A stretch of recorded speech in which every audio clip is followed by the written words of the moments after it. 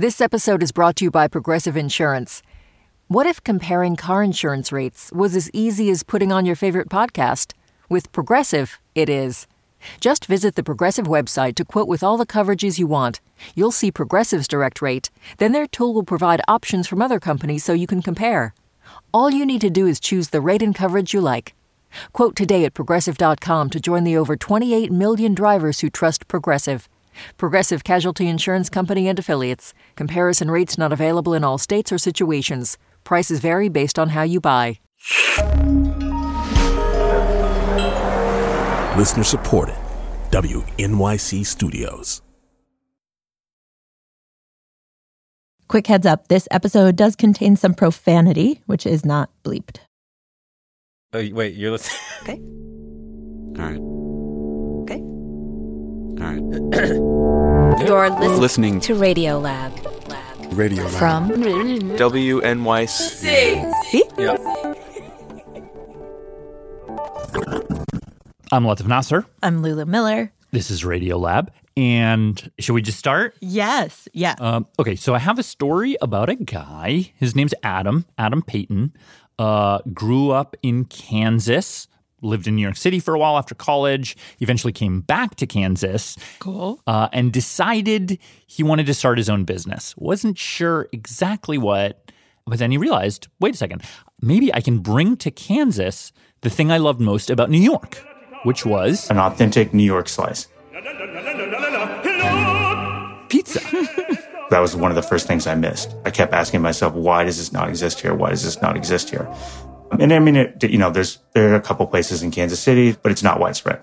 And so he's like, I'm going to start a pizzeria. Okay. It's just called AJ's NY Pizzeria. And Manhattan, Kansas is where I opened my first one. It's actually where I live now. Manhattan, Kansas? Yeah. Manhattan Pizza to Manhattan, Kansas. Our motto at the beginning was from the Big Apple to the Little Apple. Oh, that's cute. Is it actually called the Little Apple or you made that up? Yes, no, it's called the Little Apple. Amazing. And he loves it, and his customers love it, and he's like serving up great pizza, and they are all enjoying it. Yeah. Okay, so now, cut to, this is about 3 years ago now. It's Friday night, and he gets a call from a customer saying that the pizza that they got was wrong. They were delivered a different pizza than they ordered. But the thing is, his restaurant doesn't do delivery. It's dine in and take out only. He decided not to do delivery for this very reason, to preserve the quality of his pizza. So it's a busy Friday night. I'm trying to figure out what's going on. We're slammed. I can't figure out, A, who they got it delivered from. B, I don't know how to fix it because, we can't just deliver a pizza. So later that night, I got their number, called them back, and then figured out exactly what happened. What he finds out is that this person ordered the pizza through DoorDash. Now, Adam didn't have any deal with DoorDash. He hadn't even heard of them at that point. But he discovered that if you went to the DoorDash app or even just Googled the restaurant, there's our logo, there's our menu, you can order from us. And at the time, DoorDash would call in the order, have someone go get it. No DoorDash jacket, nothing like that. So Adam had no clue. But then the customer would get the wrong pizza and think it was Adam's fault. And when he, saw all the pieces, when he put it all together, he was pissed. When you're building a brand, when you're the new restaurant or you're the new pizza restaurant, you want to present your pizza in the best possible way. Did you feel like it was almost like your pizzas are being hijacked or something? It's feeling something. It's like it's being stolen. So first he tries to just get his business off of the app. That was the first thing, and there's no easy way to do that. And when that didn't work, he basically just is like, okay, let me order a pizza myself and just see what exactly is happening. Okay. So he goes onto DoorDash to order a specialty pizza, but when he's there, he notices something weird, which is that the pizza is normally $23.99 and they're charging $15.99. What? The customer's paying less than what we're actually charging. So that's really weird, right? So he's like, wait a second. Weird. They're charging less, $8 less for a pizza. Huh. So then he was like, wait a second, are they ripping us off? Are they paying us less? But then he looked in his account books and he was like, no, they're not shorting us. They're just paying more than they're charging, which does not make sense. So I didn't understand what was going on at all. And then that's when I was chatting with Ranjan. And so we'd kind of banter back and forth on GChat because he's completely confused at first. He starts chatting with his friend Ranjan Roy, who was actually a roommate of Adam's when he was in New York. Yep. So I used to work in trading, 2002 to 2009.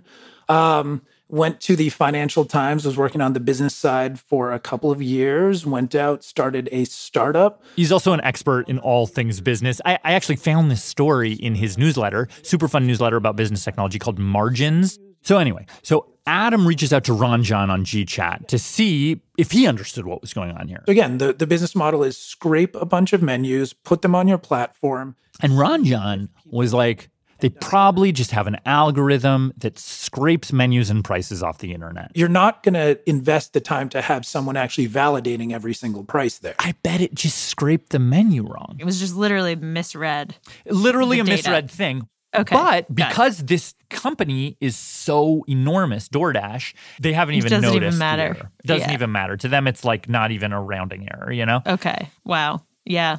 But whatever the reason for the pricing error, the bigger thing that Ranjan thought was, this is where the arbitrage comes in. All of a sudden I get on a GChat of the arbitrage, which I didn't even know.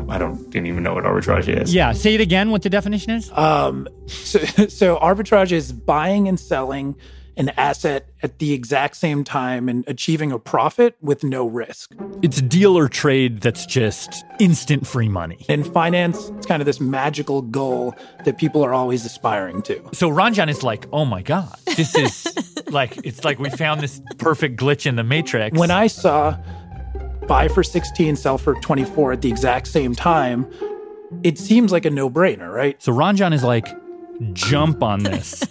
Okay. Here's what you do. You order 10 pizzas, pay DoorDash $160, and then DoorDash goes to your restaurant and pays you $240.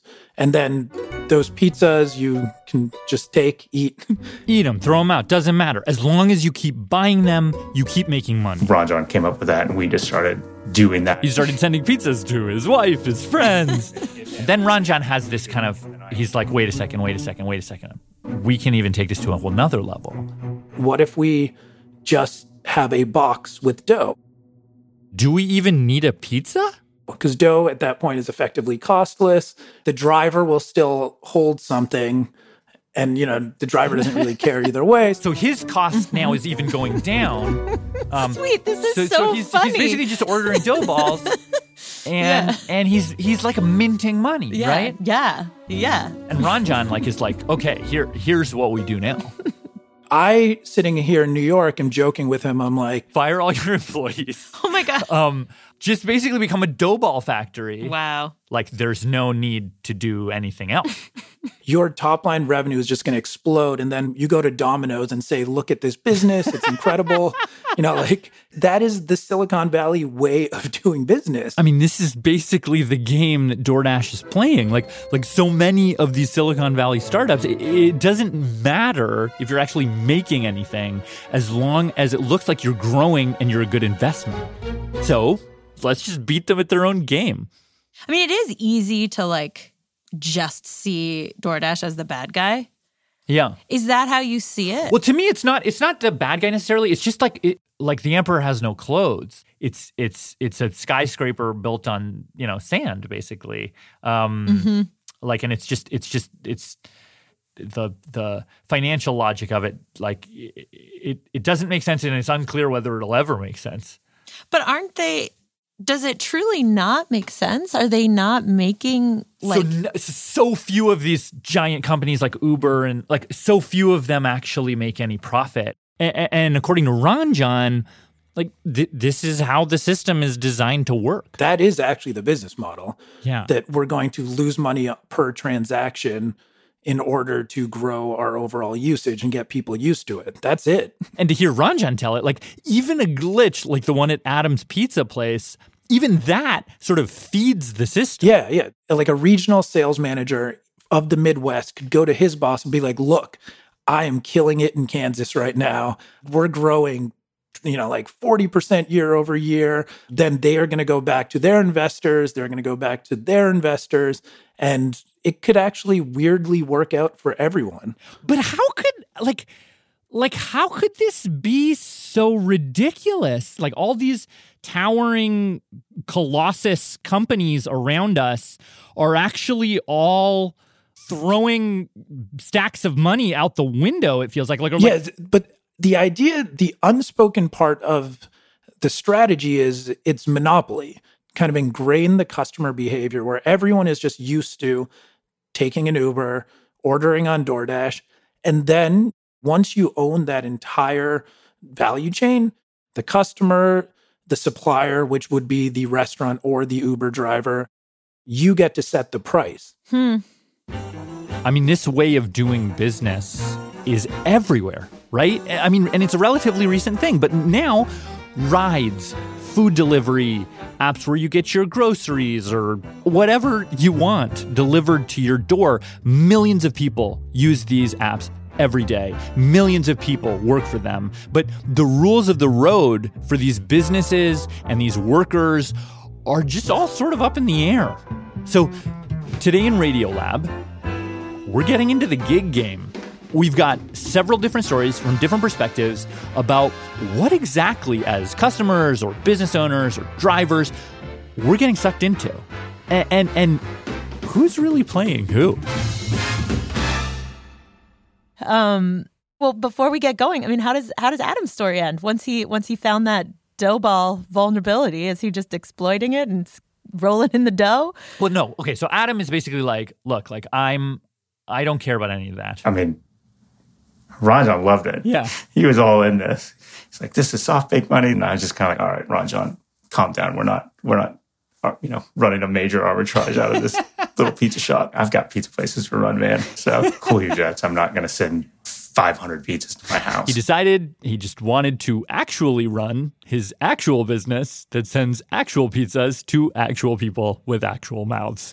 Even if it wasn't easy money. Go, Adam. Resist utter greed. But what he does do is like... So if I had to spend 30 minutes on the phone dealing with an issue with this, then that is when I would say, okay, I'm sending myself 10 boxes. It was kind of a justification. Got it. Every time he gets a call from a customer being like, DoorDash screwed up my order, he's like, okay, doing one dough ball delivery. As a kind of like, he's like... Cosmic retribution. Yeah. It was one of those kind of, if they're going to use strong arm tactics on me, I feel like I should be able to use strong arm tactics on them. Have they fixed it all now, or it's still there? So it went away after 2 months. We found out after the fact that this is a demand test. So what they say is, we put your restaurant on our website. You were ordered X amount of times. This is why you should partner with us. So that's what they. So it was a kind of like they wanted to prove how good they are before they approached you to actually partner with you. Yeah. We should say DoorDash told us that they do not do this anymore, that as of 2020, everyone on the platform is there with consent, including... No, we're partnered with them. Adam. Yeah. Wait, really? Yeah. He gave in? I mean, it seems like these days, if you're going to run a restaurant, it's almost impossible not to.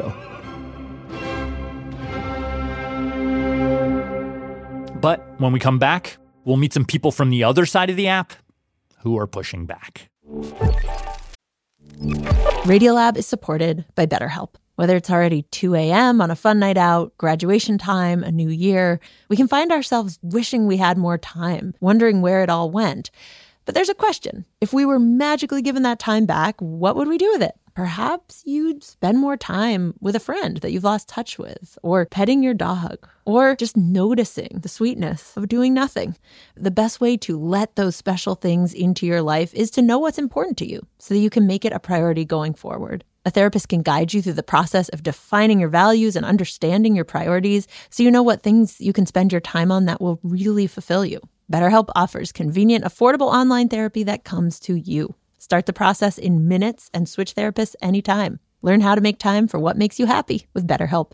Visit BetterHelp.com/Radiolab today to get 10% off your first month. That's BetterHelp, HELP.com/Radiolab. Radiolab is supported by TurboTax. TurboTax experts make all your moves count, filing with 100% accuracy and getting your max refund guaranteed. So whether you started a podcast, side hustled your way to concert tickets, or sold Hollywood memorabilia, switch to TurboTax and make your moves count. See guarantee details at turbotax.com/guarantees. Experts only available with TurboTax Live. Hi, I'm Adam Grant, host of the podcast Rethinking, a show where I talk to some of today's greatest thinkers about the unconventional ways they see the world. On Rethinking, you'll get surprising insights from scientists, leaders, artists, and more. People like Reese Witherspoon, Malcolm Gladwell, and Yo-Yo Ma. Hear lessons to help you find success at work, build better relationships, and more. Find Rethinking wherever you get your podcasts.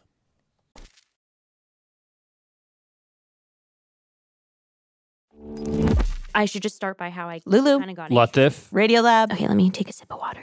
And now a story from producer Becca Bressler. Okay. I mean, I guess it kind of starts with you, Latif, with your pizza story. You were the sort of original DoorDash ambassador at the show. I'm the door-to-door dash, you might say. And you dashed through it. Yeah. I mean, your story, I think in general, it got me thinking. I've always kind of thought about DoorDash a little bit because I actually use DoorDash quite a bit. And like the fact that all you have to do is pull out your phone and press like 3 buttons to have food show up at your door is pretty amazing. And on the one hand, it feels kind of like magic. On the other, obviously, this incredible thing happens because there are people on the other side of the app and they're out there busting their asses doing this work. Right. And I, realize I don't actually know anything about what it's like to do that work. But there's actually the street corner near my apartment. Okay. Where a bunch of delivery guys hang out. I'm going to put my headphones on. And so a couple months back, I grabbed a mic and walked over there. Could I ask you a few questions? Yes. Is that okay? To see what they had to say about what it's like to do this job. How long have you been doing pickup orders for DoorDash? Long time. Like a year. A year? Yeah. Like, is this your hotspot, sort of? You can say like that. So I was standing there talking to this guy, Jewel, and he was just staring down at his phone the whole time. And every 10 seconds or so, he would get these pings. Like this one. And when it would ping, it was like this order that popped up on his phone. It had, the restaurant, where it was going, and how much it would pay. Okay, so you're going to take this one? No, I don't accept this order because it's small. And he's like, nah, too small. Probably not going to be a good tip. Ooh, do you want to take this one? No, it's going like too far. Oh, too far. Yeah. And so like I don't know, I was like standing there and it almost looked like he was using a dating app. Like he was using Tinder and just like going like, no. And it's his job, like he's doing his job, but it did feel like he was playing a game. And there were dozens of people just doing the same thing. I see a guy with a green backpack, which I think maybe means Instacart. There was Grubhub. Oh, it's an Uber Eats bag.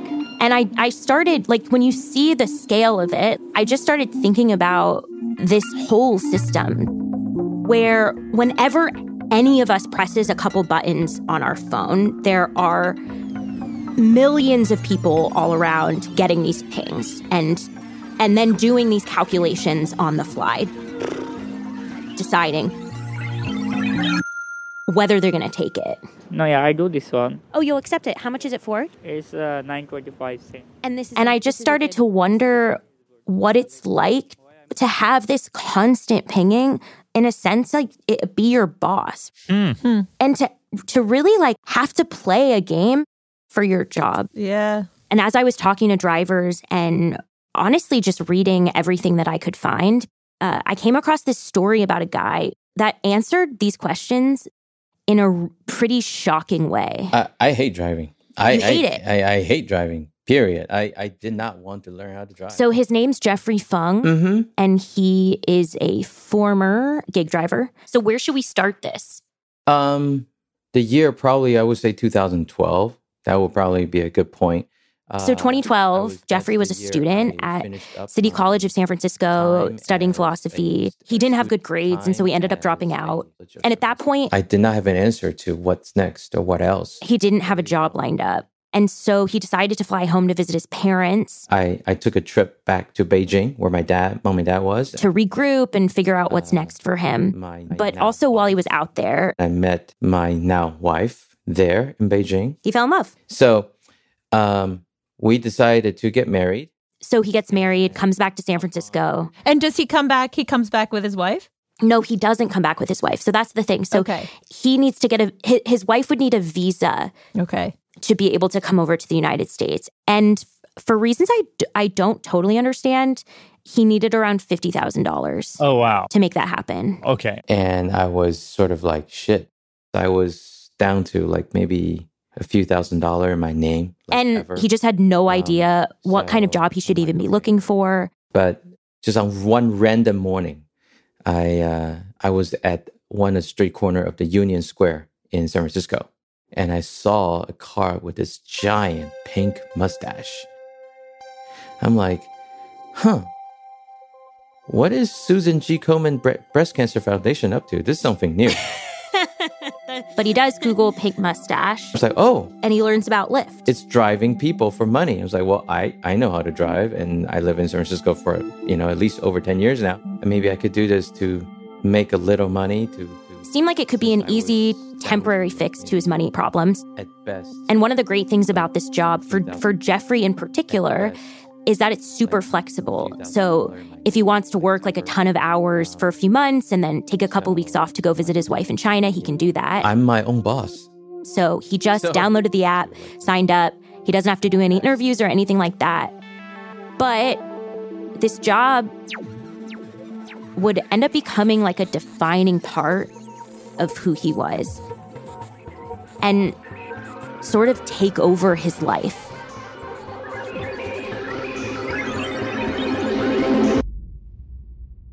Do you remember like your first day on the job? I do. I remember I was having cold sweats, picking up people because I was very messed up on the app. But within a few days, I'm like, okay, I could do this. And he started doing it pretty much every day. Like a day job. And so every morning he'd hop in his car, turn on the phone, the app would ping him with a ride. And in the beginning, he figured, okay, best way to make money is just accept every ride. Right. Only problem was... sometimes really pays really well, sometimes it doesn't. The pay on any given day was all over the place. Yeah. Because when a ride shows up on the app... you have 15 seconds to accept it. But it doesn't tell you where the person is going until after you accept it. Like it could take you downtown, it could take you somewhere totally outside the city. Where there's no other rides for you to be had for the next 20 minutes or maybe 30 minutes, even an hour. You also don't know how much money you're going to make until after you drop them off. Whoa. So each time Jeffrey hits accept, it was like a slot machine, like push. What do you do with a pull? A slot? Yeah, you pull. Yeah, these hidden little like slot machine pulls where you don't know what's going to come out of it until you finish it. You're playing your luck. Right. So after doing this for a while, I was sort of like, shit. He's like, who knows how long this could take to get my wife over here. Oh, man. But then his fortune kind of changes when he finds out about this crew. Jeffrey found out that there is a parking lot in San Francisco at a shopping center where Lyft drivers kind of meet up on their, lighter hours of the day. So this is Lauren Smiley. She wrote about Jeffrey for Wired. And she says this motley crew of guys. The gym rats, the vapors, the DJs. There were a couple people who would spin tunes out of the back hatch of their car. And a lot of these guys had been driving since the early days of Lyft. And when Jeffrey showed up and was talking to these guys, they were like, dude, you can't just accept every ride. You got to learn how to play the game. What does that mean? It means a couple of things. One, pay attention to the incentives that the app gives you. So if you do a certain number of rides, you can get a bonus. Okay. Also, they told him, you have to go out and get the good rides. So early morning, head to the airport, because those are the money makers. Pro tip, 2 a.m., go to Club Booty. There's a club called Booty. Yeah, there is. I've been there. It's awesome. But the main thing that people are talking about in this parking lot is... the big magic dollar called the prime time. What's prime time? So if you're a driver and you open up your app, you'll see some part of the city highlighted in pink. And that just basically means a bunch of people are requesting rides over there. And so the Lyft app is just saying hello, we need you. A lot of people over here, come and grab a ride. And if you do, you could double your money. Boom. 200% prime time. Oh, cool. Yeah. So Jeffrey starts chasing the prime times. So Say there's a game.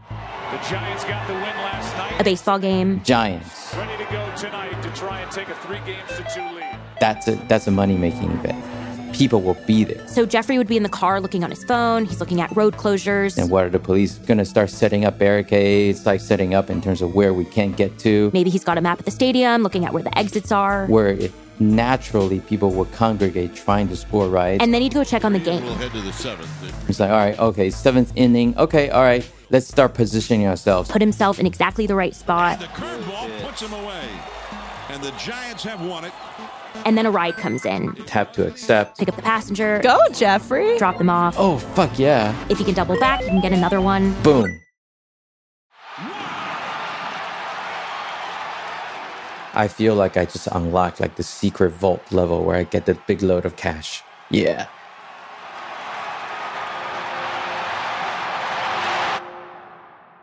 The rewards is instant. It makes you feel really good. And he's raking it in. Oh, yeah, yeah. Over and over again. Games, concerts. Boom. He started making $1,000 a week. Boom. Then $2,000 a week. Boom. Then $2,500 a week. Boom. That'd be like $130K a year, by the way. Wow. Not to be braggy about it, but there's a bit of a satisfaction in knowing that I am capable of doing something just out of driving and making that money at the end of the day. So Jeffrey's feeling pretty good. He takes a little time off and flies home to China. For Chinese New Year, the Christmas of Asia. To spend time with his family, his parents, his wife, and their new baby. Son. And while he was there, he heard from some friends that Lyft was starting to make some changes. They lowered the per mile pay as well as per minute pay. Oh. We were all looking at the number. We're like, that's bad. Dropping a bomb on us and letting basically just say, well, here you go, guys. Go fuck yourself. This is Jeffrey on a podcast he did with some driver friends in January 2016. It was just $5 ride after $5 ride. And if I got anything above $5, it involved a trip across the entire city. Essentially, it made it unprofitable to drive Lyft at all. I mean, at this point, I'm just looking for my exit strategy from rideshare because a bunch of Jeffrey's driver friends got out of the Lyft game. But Jeffrey decides to keep driving.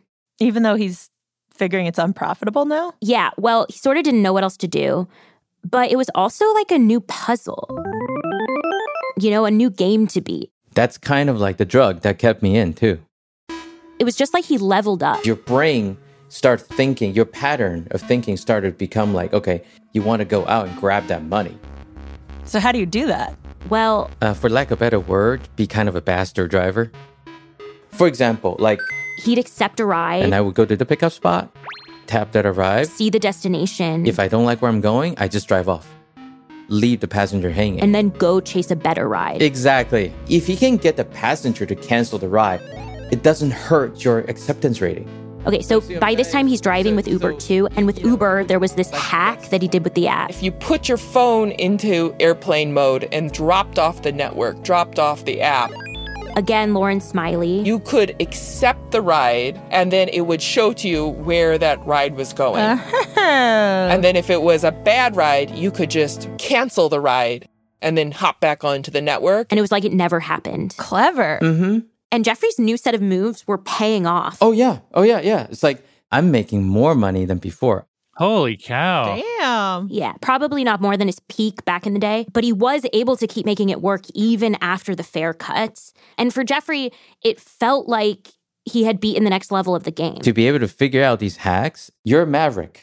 And there were times that this was all he could think about. Like he would be at dinner with his friends. I will have my app on. He's just constantly looking down on his phone. You would check what's the incentive, what's the bonus, is there a prime time? He'd become obsessed. So they're like, damn it, Jeff. Fucking turn your phones off, dude. Just turn it off. It's like, there are rides, man. Yeah. There are rides. Okay, so we're going to fast forward a bit. It's 2020. Okay. He saved a bunch of money, and with a little help from his parents, his family comes over from China. His wife and now 1, 2 more kids So, family of 5. The house was not exactly ready. It had still had a kind of a bachelor pad kind of thing. But they moved in. They came over and I was like, what? You lived like this? Like me. But anyway, this dream that he's had for years has finally come together. Yay! Now, it wasn't long after they came over that the pandemic hit. So at this point, nobody's taking rides. But now he's got a family to support, so he hops over to food delivery. You have Uber Eats, you have DoorDash, Postmates, you have Grubhub. Which, for Jeffrey, felt like a new game. Your criteria for taking an order, where am I going to end up? Is there going to be a restaurant there I can take order back? Second, the restaurant, is their food usually ready? Are they on time? He figured this one out pretty quickly. But about a year into the pandemic, something happened that, for Jeffrey, sort of turn the whole game, job, like his whole life upside down. Yep. It was Saturday in February of 2021. It was a sunny day. Jeffrey's at home with his family in the late afternoon. And his wife wanted to stay home and tutor their eldest son. Online Zoom lesson for his schoolwork. So he had to figure out something to do with the other 2 kids, and he checks his phone. That's when I said, you know what? I'm going to go do dinner. Go for the dinner run. So he grabbed the 2 kids, got them strapped in. Turned on Shrek 2. And turns on his DoorDash app and heads out there. It was a kind of a cold weekend. Good night for takeout. He's doing pretty well. Lots of orders. It's getting pretty late. Dark out. And this order comes in from a pizza place. Tap to accept. He heads over, hops out of the car, grabs the pizza. Hop back in, and then I go to the destination. To an apartment building. And I deliver. So we pulled up to the building. Put the car in the driveway of the apartment building. That's my strategy for not getting ticketed or getting honked at. He's going to be super quick. No more than 5 minutes, right? So I knew it was super quick. I kept the engine running instead of turning the car off. Because in that way, I don't disrupt the DVD playing in the background for the kids. So he goes into the apartment building, drops off the food, comes out. I see a man in my car. He's in the driver's seat. He was sitting in my seat.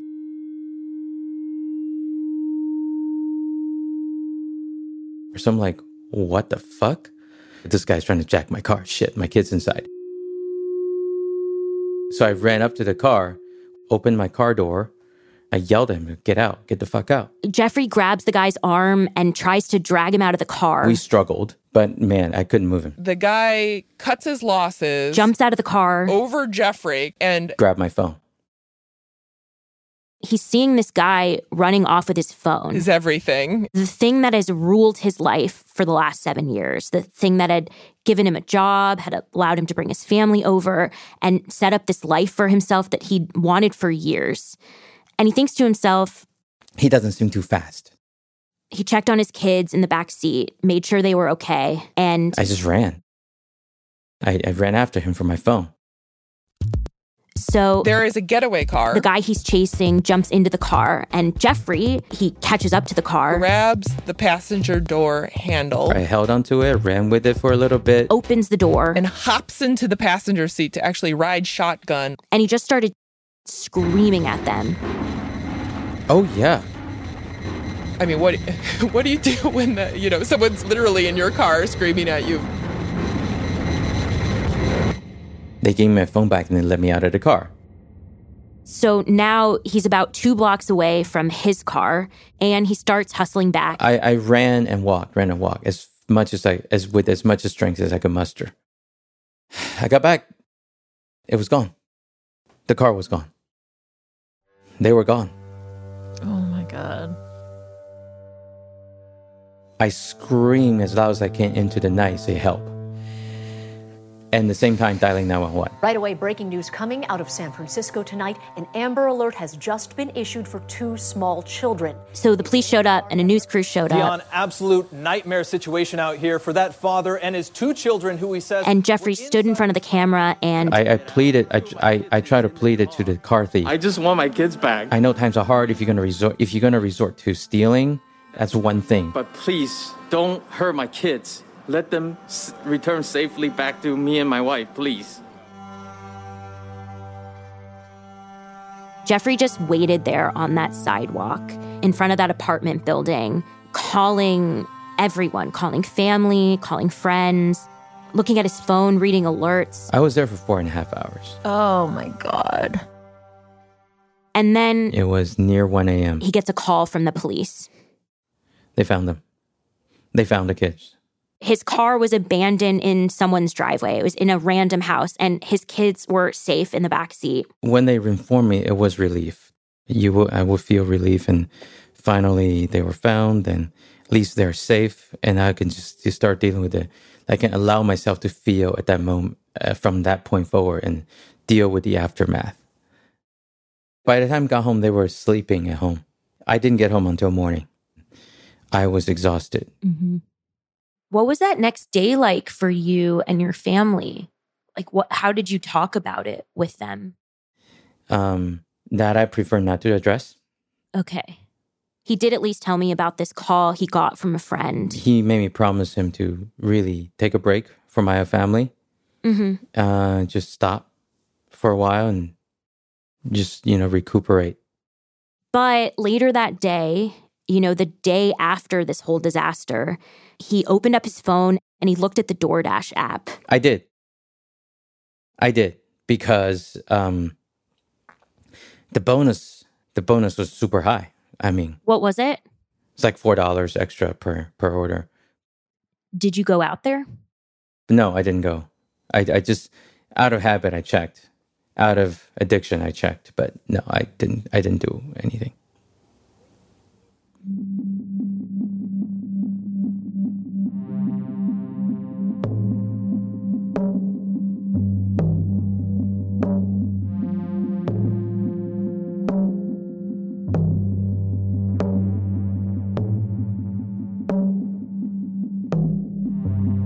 So after hearing this whole story and talking to Jeffrey about what happened, what does it leave you thinking? Yeah.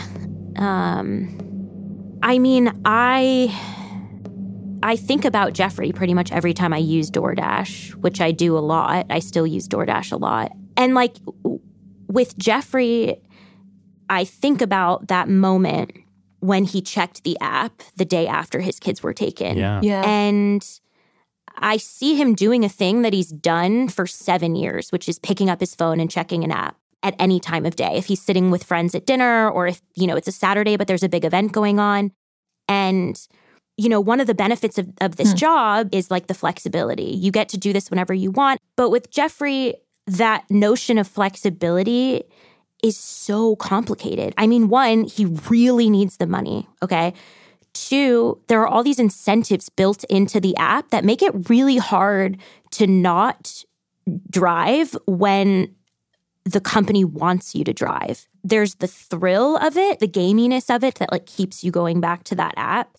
So yes, there's flexibility, but when you like look at Jeffrey and you look at all of these factors for him, and I'm sure plenty of other drivers who really need the money, the fact that you can do it anytime means that you end up doing it all the time, even when you'd be maybe better off not.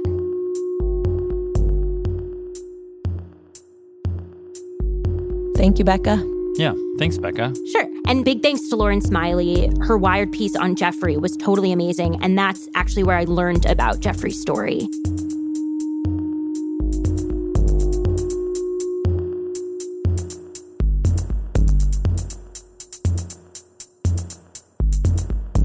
We'll be back in a second with another look at the Gigaverse. Radiolab is supported by Betterment. Let's talk about you and your money. You like your free time, you like to relax every now and then, you like to feel totally chill, but your money likes to work. And Betterment is the automated investing and savings app that makes your money hustle. While you're catching up on sleep, your money is up early, earning 11 times the national average in a high-yield cash account. Your money is a multitasker, diversified in expert-built portfolios of low-cost ETFs. And your money is optimized with automated tax-efficient strategies, just like the pros use. Your money is a total workhorse, so you don't have to be, because you've got Betterment, the automated investing and savings app that makes your money hustle. Visit Betterment.com to get started. Learn more about high-yield cash accounts at Betterment.com. Investing involves risk, performance not guaranteed. Cash reserve offered through Betterment LLC and Betterment Securities. Betterment is not a bank.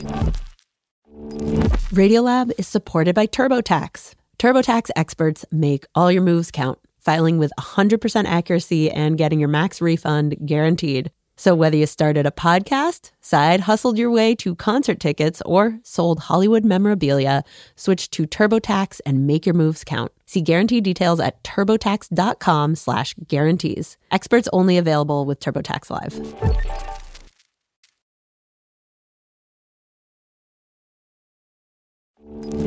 Lulu. Latif. Radiolab. Okay, so we just heard a story about a guy who figured out how to play this gig economy game really well, decoded the rules, found loopholes, exploited them, and how that sort of ran him into the ground. Mm-hmm. Next up. Oh my God, Barry Lamb. Lulu Miller. We have a story from philosophy professor and fellow podcaster Barry Lamb, alongside, once again, producer Becca Bressler. And this one's about a group of people at one of these companies in a moment when the rug, in this case, the rules, was sort of pulled out from under them. Ooh, okay. And it starts... Have you ever had someone stick a mic in your face before? With this one guy... I've had a camera in my face, but not a microphone. Named Willie. My name is Willie Solis, and I am a gig worker based in Denton, Texas, which is a suburb of Dallas. So what brought you to the gig economy to begin with? Basically, what ended up happening was... Willie had a job as a construction worker, but when he was trying to get himself a new roofer's license, he found himself without work. I ended up having to figure out a way to make money, make ends meet here, and gig work provided a very low bar of entry for me, and so I decided to enter the gig economy. He first tried shopping with Instacart. But I quickly, probably within the month, gravitated towards Ship. Hi.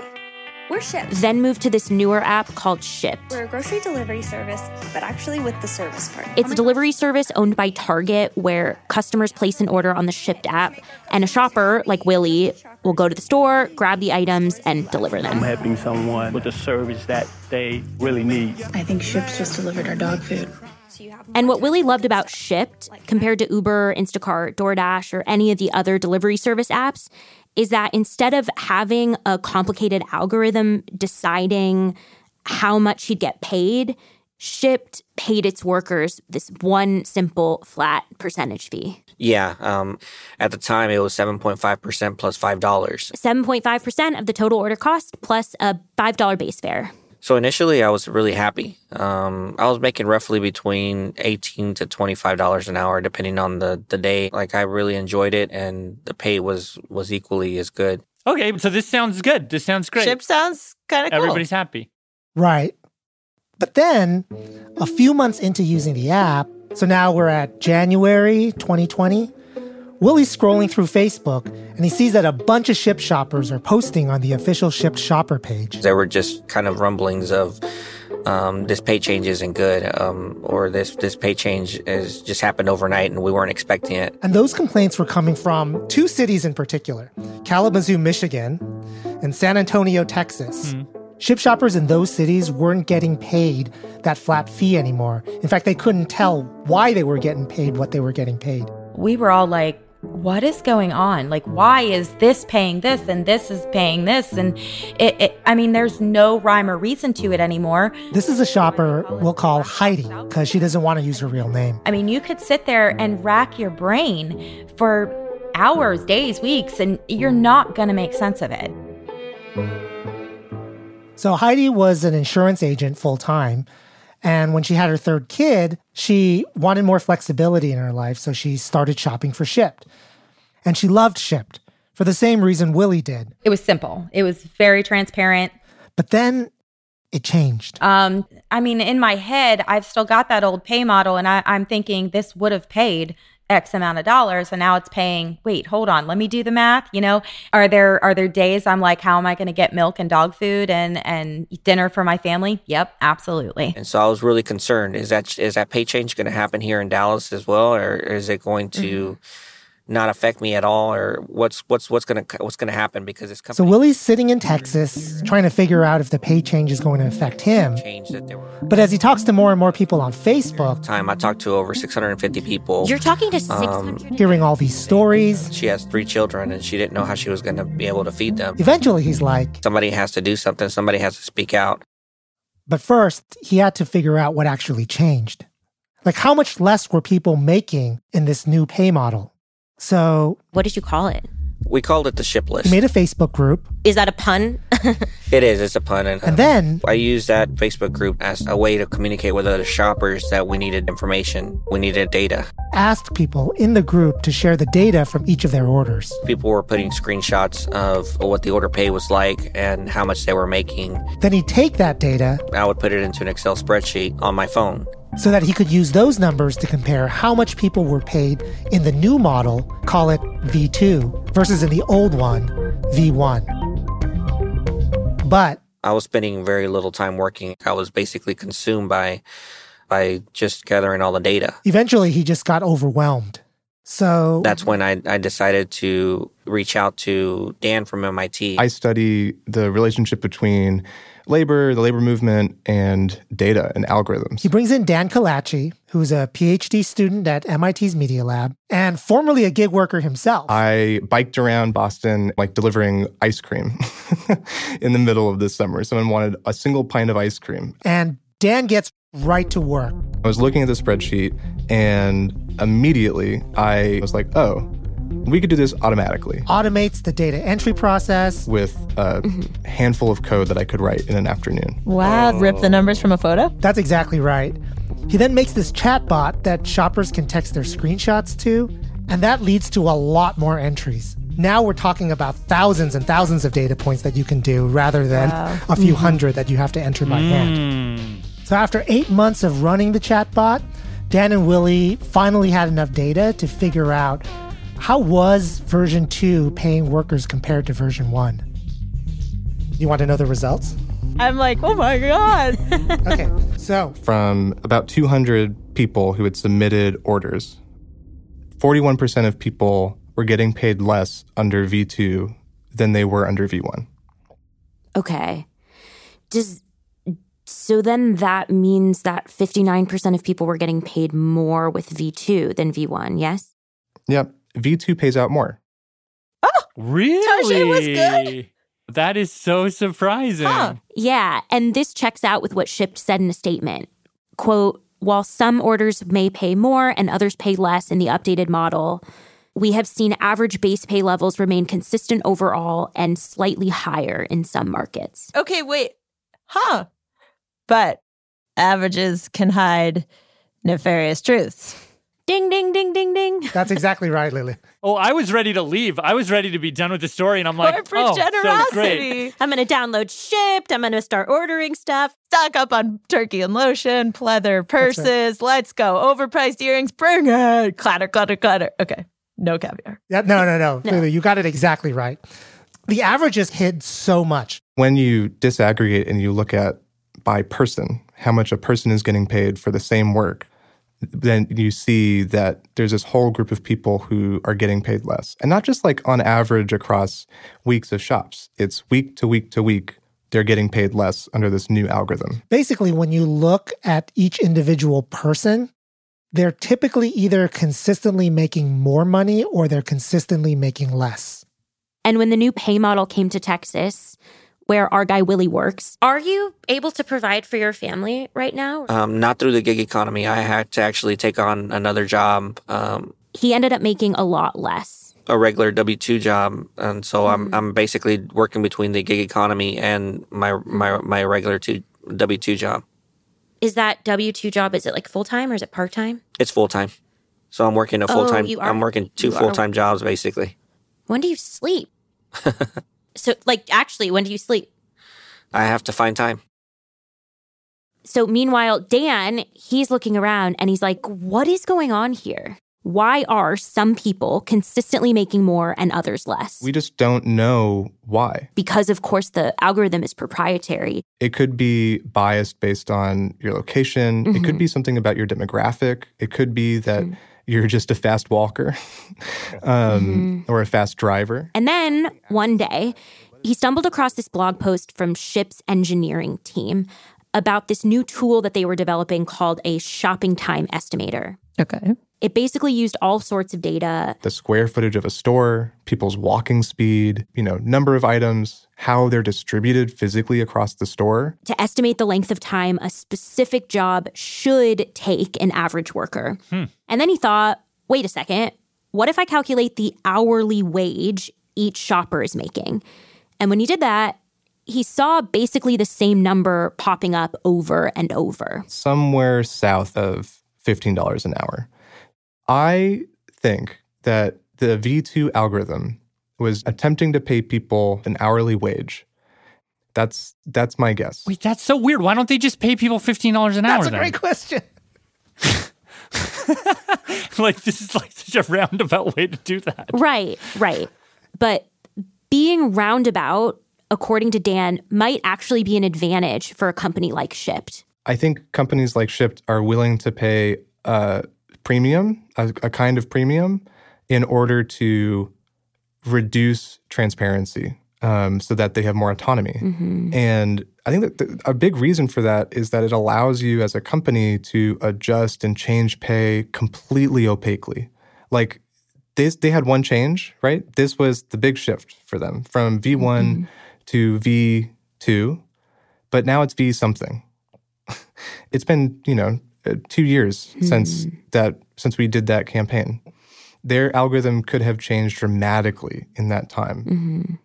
According to Shipt, what the current algorithm is trying to do is make pay based on quote-unquote effort, which honestly might result in it being more fair overall, but we still don't know exactly how they calculate effort. And so for an individual worker trying to work harder to make more, there's no way for them to know how to do that. And the rules keep changing. And as soon as you think you've figured it out, they change again. And then you spend a bazillion more hours trying to figure it out, trying to figure out how to play the game, trying to make as much money as you possibly can. And then, oh, look, they change again. And it seems like for most of these gig workers, that just is the job. Day in, day out.